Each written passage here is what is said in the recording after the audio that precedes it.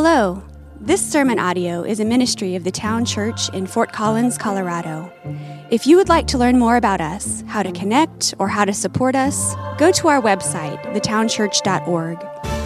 While listening to the Bible preached is a healthy part of our spiritual formation, it is not the whole picture. So if you aren't a part of a local church, we encourage you to prayerfully commit to a local body of believers where you live. We're glad you can join us, and we hope God uses the following sermon to reveal more of His glory to you. Good morning, church. It is good to be here with you. I'm Eric. I'm one of the pastors here on staff. Vince, who is our usual teaching pastor, he'll be back next week. If you're just joining us, we're going to continue our study through the book of Hebrews this morning. So far, we've seen in Hebrews the supremacy of Jesus, that He is better than everything else. So far, over the weeks, we've seen He's better than the prophets, than the angels, than Melchizedek, than the high priest, than Moses, than the Sabbath, than Abraham, than the Old Testament, than the law, than the early holy place. Over and over, we've seen it. The artwork up here reminds us of that. This is the artwork that Andrew did. Each jewel represents something that Jesus is better than we've seen here in the book of Hebrews. 2 weeks ago, we saw that Jesus is better than the old sacrificial system. That Jesus' sacrifice on the cross that cleanses us from our sin was a once-for-all event. Not something that needed to be repeated over and over and over again like the old system. Jesus is better than anything else, and then better than everything else. Do you believe that?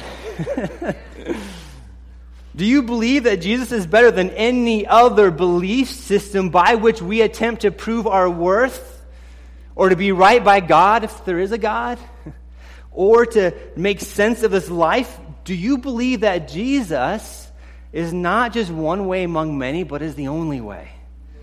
He's better than life itself. I ask these questions sincerely because I am certain the answers vary in this room. Where do you land? Would you say that you're curious about Jesus and want to know more? Would you say that you're all for Jesus, especially for other people, but you'd rather keep an open mind? Or maybe you're especially drawn to the rhythms of the church calendar, and the people that go to church. Maybe it reminds you of growing up, and church produces good people. You don't mind associating with Christians, but this relationship with Jesus that people talk about is foreign to you. And it certainly doesn't make sense why people would cling to Jesus even in the midst of suffering. Do you identify with that one? Or maybe you're enraptured with Jesus. You genuinely love Him and want to know Him more. You're not perfect, you know that, but you're eager for your life to become more and more consistent with your love for Him. Where's your heart? And not just where you think somebody else wants your heart to be. Where is it actually? I think it's important for us to examine our hearts and ask ourselves this question. So let me ask it again, but I'm going to rephrase it in two ways. One, do you have an assurance that your right standing with God has been taken care of forever in the person and work of Jesus alone, rather than the good stuff you do or the bad stuff you try not to do? Do you have that assurance? And here's the second. Do you have a heart conviction that Jesus' death and resurrection 2,000 years ago was a once-for-all event in time and space, and it forms the basis for why we can have a relationship with God? Do you have that conviction? The beginning of the next chapter in Hebrews chapter 11, the author uses one word to describe such assurance and conviction: faith. Such assurance and conviction are proofs of a genuine faith. So, do you have such a faith? Yes? No? Unsure? You see, like us, it seems the original audience of Hebrews would have given varied answers also. They were likely Christians who converted from Judaism, as well as Jews who were not yet converted, but were going through all the motions of what it meant to be a Christian. The Jewish Christians had genuine faith. The Jews in their midst did not. And even though we may have been in the same community together, and even though they were in the same community together, The difference spiritually between these two groups of people was vast. It was dramatic. No matter how you answer those questions earlier that I asked, our text today will be relevant. The author speaks to both of these groups, no matter where you fall. And he pulls no punches. I don't know if you've read this text yet, the end of chapter 10. We might get uncomfortable, but hang in there. This is God's word. And it speaks to us today for our good and God's glory. See, part of my job this morning, I believe, is to get out of the way of this text so we can appropriately feel what God may be speaking to our hearts. And it's going to vary depending on how you answer those questions early, depending on where your heart is at. So with that, please turn in your Bibles to Hebrews chapter 10. We're going to start in verse 26. Hebrews is toward the back of your Bible. 1st and 2nd Timothy, Titus, Philemon, Hebrews. If you hit 1st and 2nd Peter, you've gone a little bit too far. Our text today, we're going to go through the end of chapter 10. We'll start in verse 26. We'll go through the end of chapter 10, and we're going to tackle it in chunks this morning, so a little bit by little bit. And remember that our text today is coming off the heels of the encouragements we saw last week. There were 3 of them. Remember what they were? Some of us remember what they were. 1, draw near to God in confidence. 2, hold fast to our faith. And 3, stir each other up to love here in Christian community. These are wonderful benefits for the Christian, benefits grounded in Jesus' once-for-all sacrifice. Because Jesus' sacrifice was once for all, according to the entire first half of chapter 10, verse 18 reads this: there is no longer any offering for sin. Jesus does not need to die ever again. It is finished. It's done. This is great news for those of us with genuine faith.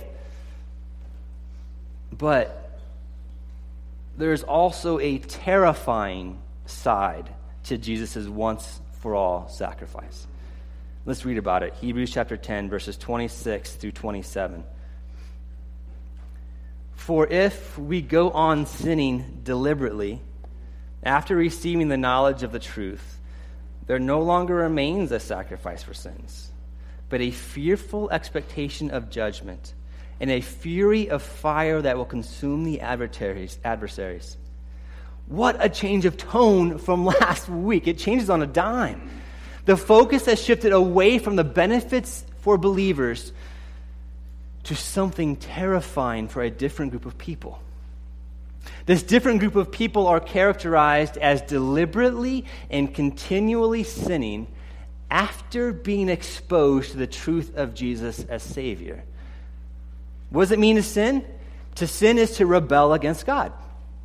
But every one of us in here sins every day, and sometimes we are confessing the same sin over and over. So, is this text therefore describing everyone? No. Actually, something different is happening here. It characterizes a person in a smaller subset. The person being described here volitionally, intentionally, deliberately, willingly sins in an ongoing manner. This person's life is not characterized by battling and confessing sin, but rather by adopting it. Or as Paul puts it in Romans 6, this person's heart is still enslaved to sin rather than righteousness. You see, a true transformation of the heart by the gospel will necessarily result in and be evidenced by a changed life. But this person's life is completely indistinguishable from the life that they led before they were exposed to the truth of the gospel. The encouragement from the community of believers that we saw back in verse 25 has had no effect in leading this person to greater holiness and a rejection of sin. And as a result, all of the evidence points to a subset of people who lack genuine saving faith. Exposure alone to the truth of the gospel has not resulted in a changed heart. Rather, the gospel has been rejected. For the original audience of Hebrews, the persecution of Christians may have tempted the Jews among them in their midst to return to Judaism and thus fully reject the gospel they heard. No longer could they pretend they didn't know better. To go back to Judaism and reject the gospel is perhaps one expression of deliberately and continually sinning that this author may have had in mind. But for us today, if we continually and intentionally go back to the same sin over and over again, and do not sense the Holy Spirit's conviction that it is sin, or maybe we disregard the concern of fellow believers expressed to us about that sin, maybe we justify it, maybe we defend it, real red warning flags should be going off like crazy. Having no sense of inward conviction by the Holy Spirit and a disregard for the discipline of the Christian community around you are troubling indications that our God may not be Jesus. We cannot intentionally and continually pursue Jesus and intentionally and continually pursue sin at the same time. This doesn't mean Christians are perfect. We know that. We know we aren't. Christians sin and we battle unbelief from time to time. But overall, the Christian life is marked by a pursuit of Jesus and a struggle against sin rather than an intentional and continual pursuit of sin. Does that make sense? Our life is to be characterized not by the intentional pursuit of sin. If it is, it may be evidence pointing to the frightening possibility that our hearts have rejected the gospel that our heads know. The issue is never having trusted Jesus, and the issue being talked about here is not that we've trusted Jesus and now we've lost something. The issue is never having trusted Jesus in the first place. It's not a call to be fearful your heart may fully reject what it has already accepted. Does that make sense? We're having to walk a line here. Do you see that line that we're having to walk? You see, our head knowledge, even if it is the right knowledge, isn't enough to produce a changed life. Right knowledge about Jesus is necessary, but it alone doesn't save us. Some of us in this room know a whole lot about the Bible. Maybe we've grown up in the church and we've listened and we've absorbed the teachings. Maybe we've educated ourselves, we've read the right books, we've listened to the right podcasts. But if our hearts remain unmoved, if we've never surrendered to the grace of God and trusted Jesus to save us, rather than our knowledge or anything else, then our hearts are still dead. And we are on the hook to pay ourselves the penalty for our sin. This is because, as the end of verse 26 puts it, there no longer remains a sacrifice for our sins. The logic is clear. If Jesus is the once-for-all sacrifice for sin, and if he is rejected as Savior, there's no option C, there's no option B, there's no recourse. The full consequences of sin must be paid personally by us in their totality. And what are those consequences? As verse 27 puts it, a fearful or terrible expectation of judgment. A judgment described as a consuming fury of fire. Do you see what happened? The joyful benefits of Christ's once-for-all sacrifice for believers, the joyful benefits, have turned to terror for the one who rejects him. There no longer remains a sacrifice for sins. Because the gospel has been rejected, the life-giving benefits of the gospel have not been applied. But rather, judgment is to be expected, a consuming fury of fire. Seems a little intense, doesn't it? Surely some of these people are essentially good people. They do good things, even if their hearts reject the gospel. How bad could this judgment really be? Well, let's read on to find out. We are about to read one of the heaviest and harshest warning passages in all of Scripture. And Vince decided to have me do this passage to be gone this morning. So, thank you, Vince. All right. Let's read this. Verses 28 through 29. Anyone who has set aside the law of Moses dies without mercy on the evidence of 2 or 3 witnesses. How much worse punishment, do you think, will be deserved by the one who has trampled underfoot the Son of God has profaned the blood of the covenant by which he was sanctified, has outraged the Spirit of grace. Here the author is creating an argument from what is a well-known bad thing in order to establish a worse thing. The author's audience knew well that judgment in the Old Testament under the law of Moses to reject God was physical death. An example of this law is in Deuteronomy chapter 17, if you want to look at it. We're not going to this morning, if you want to look at it at some point. Physical death, capital punishment, is a severe judgment indeed. This is the bad thing. But the author goes on in verse 29 to argue that there's a worse judgment than physical death. This judgment is reserved for the one described in verse 26, the one who hears the gospel but whose heart rejects it no matter how good this person seems to be. Why is this deemed worthy of a worse punishment? Verse 29 gives us three answers. First, hearing the truth about Jesus and then rejecting him is equivalent to treating the Savior with contempt and utter lack of respect. This is trampling Jesus, the Son of God, underfoot as one might rub out a used cigarette on the pavement. Or it's as one would trample the grime and the filth and the dirt and the feces underfoot in the streets and byways of those ancient cities. Second, hearing the truth about Jesus and then rejecting him is equivalent to treating his precious blood that was spilled on behalf of believers as commonplace, as nothing special, even as unholy and no different than the blood of anybody else. This is what it means to profane the very blood by which we alone are saved and made holy. And third, hearing the truth about Jesus and then rejecting him is equivalent to outraging or arrogantly insulting the Holy Spirit. The same Spirit who testifies about Jesus, who was sent from Jesus, who graciously regenerates our hearts at conversion, who convicts us of sin, who encourages and empowers and assures and seals believers until the day of redemption.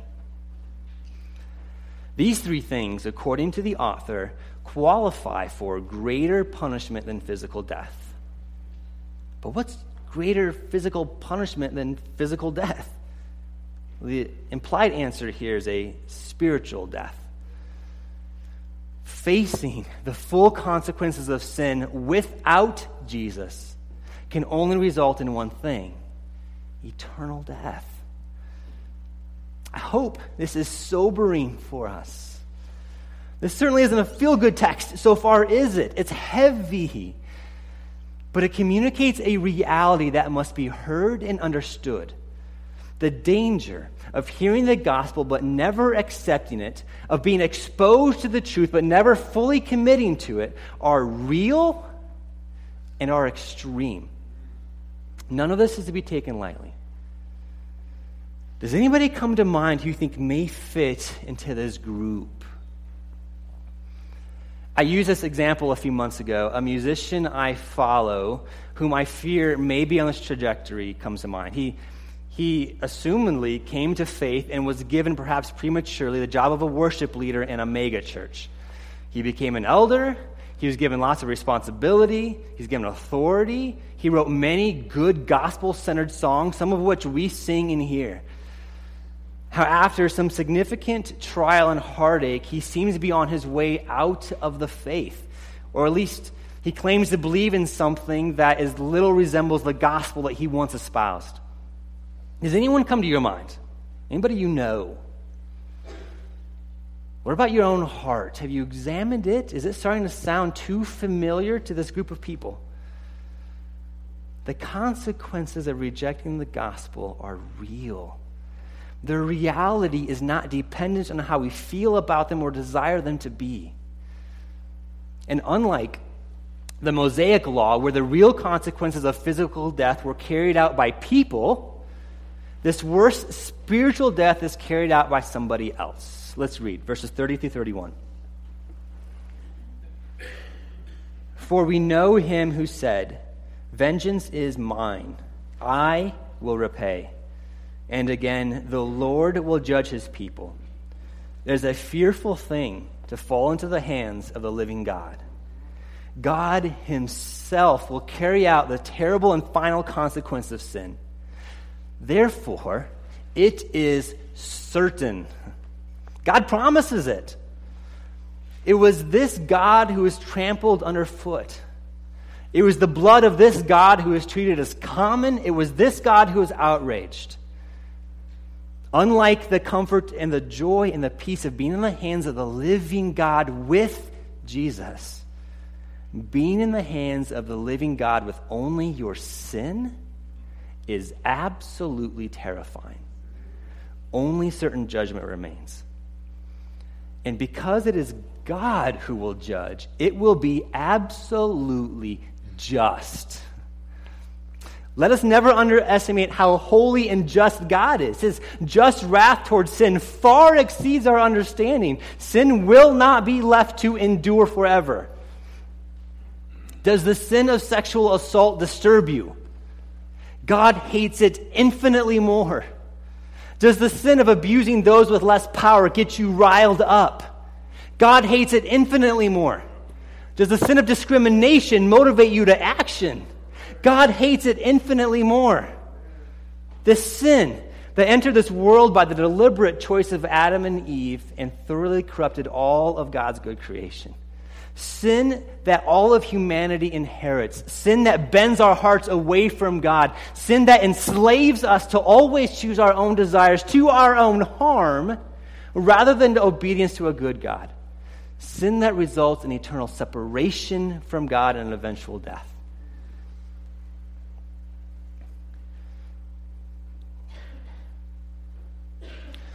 But I want us to notice something else about God's character.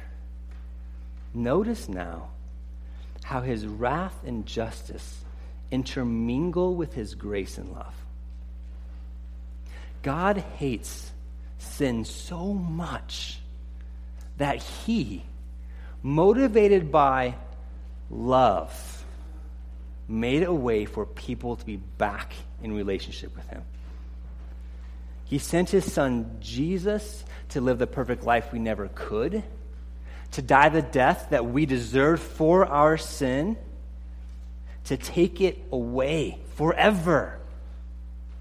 And Jesus rose again 3 days later to forever break the power of sin and death, a reality that we will fully experience when he comes back again.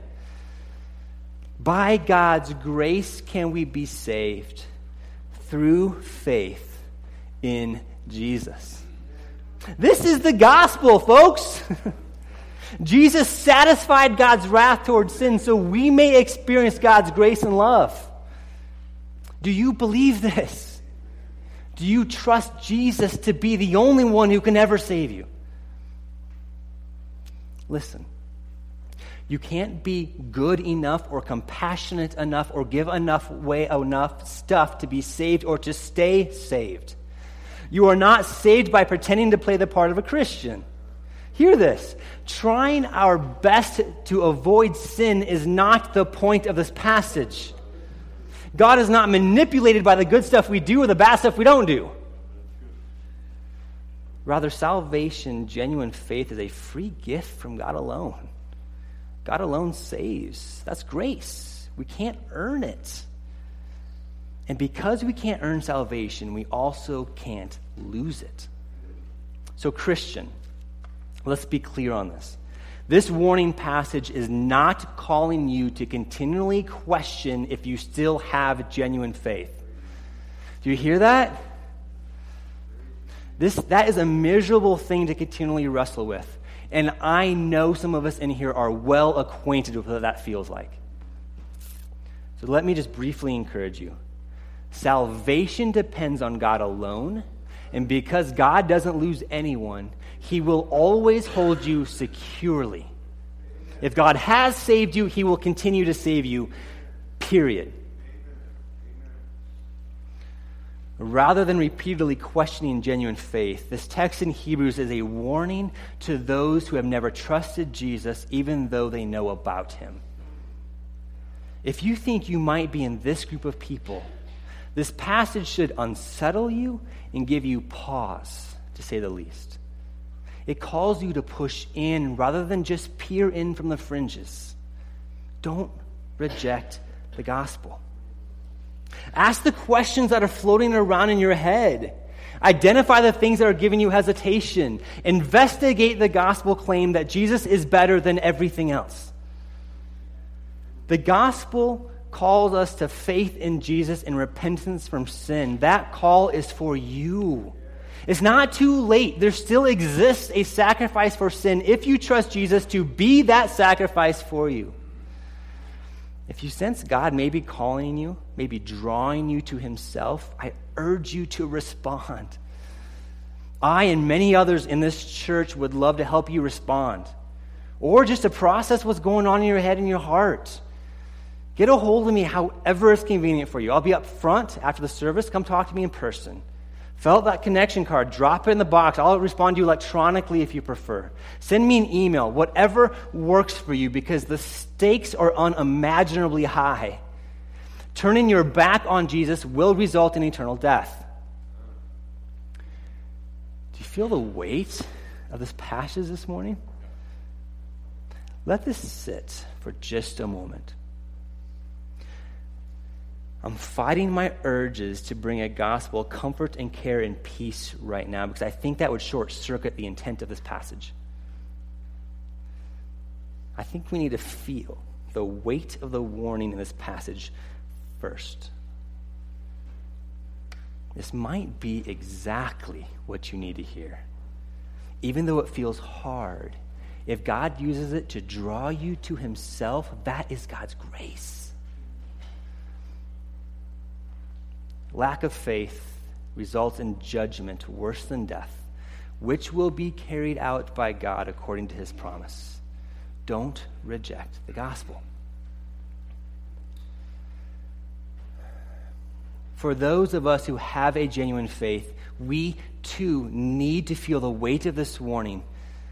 But now, the author of Hebrews goes on to supply something else that is sorely needed at this point. Let's read on, verses 32 through 34.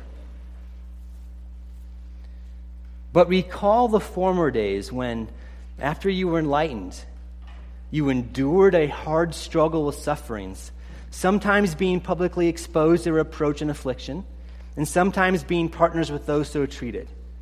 For you had compassion on those in prison, and you joyfully accepted the plundering of your property, since you knew that you yourselves had a better possession and an abiding one. What an incredible contrast with the type of person that was described in verse 26. Instead of continuing to deliberately choose sin after being exposed to the gospel, this new group of people evidenced a very different heart, a heart transformed by the gospel. Consider all the evidence that this author gives us. Because of the gospel, this enlightenment that we read about in verse 32, they endured suffering and being made a public spectacle rather than abandon the gospel. They evidenced selfless love by identifying with other believers who were publicly shamed and by caring for those in prison, which was a lifeline for those in prison, but very dangerous for the caregiver. They revealed hearts no longer entangled in physical stuff by accepting the plundering of their own property with joy. Kids, do you feel joy when your brother or sister or friend takes one of your favorite toys without asking? Mine sure don't. I'd call it like more of a state of extremely aggravated perturbedness. But adults, even if we don't always show it, we kind of feel the same way about our stuff too at times, don't we? So what is the source of this surprising joy? What is it evidence of? What else could it be but evidence of genuine faith, of hearts that have been transformed by the gospel? The gospel produces this sort of fruit in a believer's life. None of this is normal. None of this is natural to fallen humanity. Genuine faith evidences itself in unnaturally changed lives. Faith is all the difference, not us trying hard enough to act the part. So the author of Hebrews reminds his audience of their own proof of their genuine faith as an encouragement to them. And as a lack of faith results in terrible judgment, as we saw in verses 26 through 31, genuine faith itself results in something very different. Let's read verses 35 through 36. Therefore, do not throw away your confidence, which has a great reward. For you have need of endurance, so that when you have done the will of God, you may receive what is promised. Another stark contrast. Judgment in verse 27 is turned to reward in verse 35. The end of verse 34 gives us a clue as to the nature of this reward. It's a better and longer lasting possession than our earthly stuff. The things that make up life around us, what we can see and touch, our comfort, our social standing, do not compose the reward of genuine faith. Rather, genuine faith results in an eternal possession beyond the reach of people and decay. Jesus calls it treasures in heaven in Matthew 6. Let's read what he has to say. Do not lay up for yourselves treasures on earth, where moth and rust destroy and where thieves break in and steal. But lay up for yourselves treasures in heaven, where neither moth nor rust destroys, and where thieves do not break in and steal. For where your treasure is, there your heart will be also. It is because of this, for this lasting possession, for this enduring promise by God, for the sake of the gospel, that Christians can lose social standing by enduring public ridicule and identifying with those who are publicly shamed. It is because of this that the Christian, for the sake of the gospel, can sacrifice comfort and security by caring for those in need. It is because of this that the Christian, for the sake of the gospel, is not too attached to physical stuff and can accept the plundering of property with joy. You see, the reward for genuine faith is not contained in social standing or comfort or security or stuff in this life. Unlike some popular teaching, genuine faith doesn't entitle you to a bigger house or financial security or freedom from pain or that relationship or good grades or the right job. Faith's reward is ultimately bigger and better and beyond these things that make up ordinary life around us. And it is because of this that the author urges us to not throw away our confidence in the gospel, this confidence that has led to the incredibly bold expression of genuine faith seen in verses 32 through 34. Don't retreat, but endure, no matter how bad the suffering gets. Continue to live in bold ways that evidence a genuine faith that endures to the end. This is the will of God mentioned in verse 36. And enduring faithfulness to the gospel all the way to the end. Some of us in here are enduring incredible suffering right now. It might look different than it did for the original audience, but it's suffering nonetheless. Your faithfulness to the gospel in the midst of your suffering is evidence of a genuine faith and is a profound example for all of us. It's encouraging. And you are doing exactly what the author of Hebrews is urging all of Christians to do. This endurance is not in vain. In contrast to rejecting the gospel, resulting in God's promise of judgment, enduring God-given faithfulness to the gospel results in God's promise of reward. We can be sure of it. It's based on God's reliable, unfaltering promise. What exactly is this reward? While the author describes it, he actually never specifies explicitly, but is likely referring to eternal life with God. The reward for genuine faith is an eternally perfect relationship in person with the object of our faith. Jesus himself, the source of all goodness and life and love and joy. What an infinitely better reward than our stuff, isn't it? What an encouragement to faithfully endure suffering. Jesus indeed is better than anything else and worthy of being clinged to, even in the midst of our darkest moments of suffering. But there's more. The author now builds upon the certainty of this heavenly reward according to God's promise. And he builds upon our faith being united with the object of our faith and writes what we read in verses 37 through 38. Let's read it. 37 through 38. For yet a little while, and the coming one will come and will not delay. But my righteous one shall live by faith. If he shrinks back, my soul has no pleasure in him. Jesus, the object of our faith, won't be absent from this earth forever. God has promised it.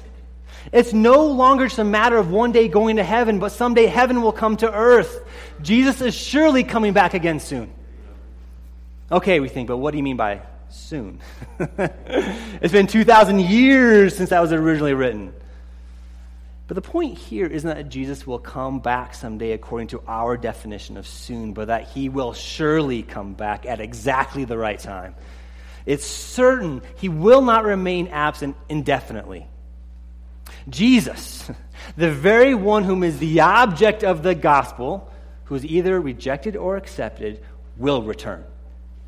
You see, we're living in this in-between time. Jesus gives us new hearts and changes us, and yet we are not yet fully changed, are we?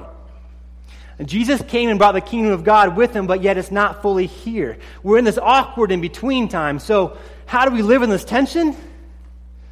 The author of Hebrews is clear. We faithfully endure. We're to remain ready for Jesus' return by evidencing a genuine faith that endures and does not shrink back. Our broken world will not always be like this, people. Suffering will not last forever, and it does not have the final say. For the Christian, history isn't cyclical. It doesn't repeat and repeat. It's going somewhere. Jesus will come back and bring to perfect completion what he started. The story will reach a conclusion. Judgment will be carried out, and reward will be given based on whether or not we have faith. Jesus is surely coming back again soon. This is the glorious hope of all of creation. And now to wrap up this passage, the author has one last strong encouragement for those who have genuine faith. And this time, the author includes himself. Let's read verse 39. But we are not of those who shrink back and are destroyed, but of those who have faith and preserve their souls. We, fellow Christian, are not of those who reject the gospel and thus destined for judgment and death. Rather, we have genuine faith that results in life. Be encouraged, Christian. The wonderful promises of God are certain, and they are for you. If verses 26 through 31 resulted in anxiety and fear for those who are rejecting the gospel, verses 32 through 39 should inspire in us a trust in Jesus that is deeply filled with gratitude and joy, even as we faithfully endure suffering. We are Christians. By God's grace, this is what we do. This is what believers have done through the ages, and we join their company. But that's what we're going to look at next week. I softballed it for Vince. He better knock it out of the park. But for us this morning, let me end here. Let this warning text push you in toward the gospel rather than reject it. And let the encouragement from this text motivate us who have accepted the gospel toward a faithful endurance in suffering and an overflow of gratitude and joy before Jesus, whose once-for-all sacrifice covers us. Let's pray.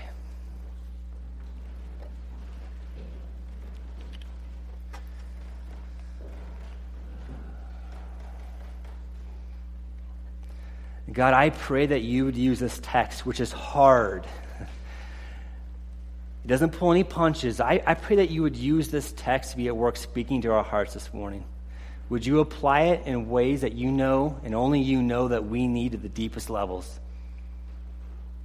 Father, I pray if our hearts have never fully accepted you as Savior, if they've been rejecting you no matter how our life may look, no matter whether we're pretending to be a Christian or we just don't care, I pray that you would break that down. Would you be at work drawing us to yourself, Father? Out of your grace, based on the work that Jesus did on the cross, would you be at work saving us if we have never trusted you?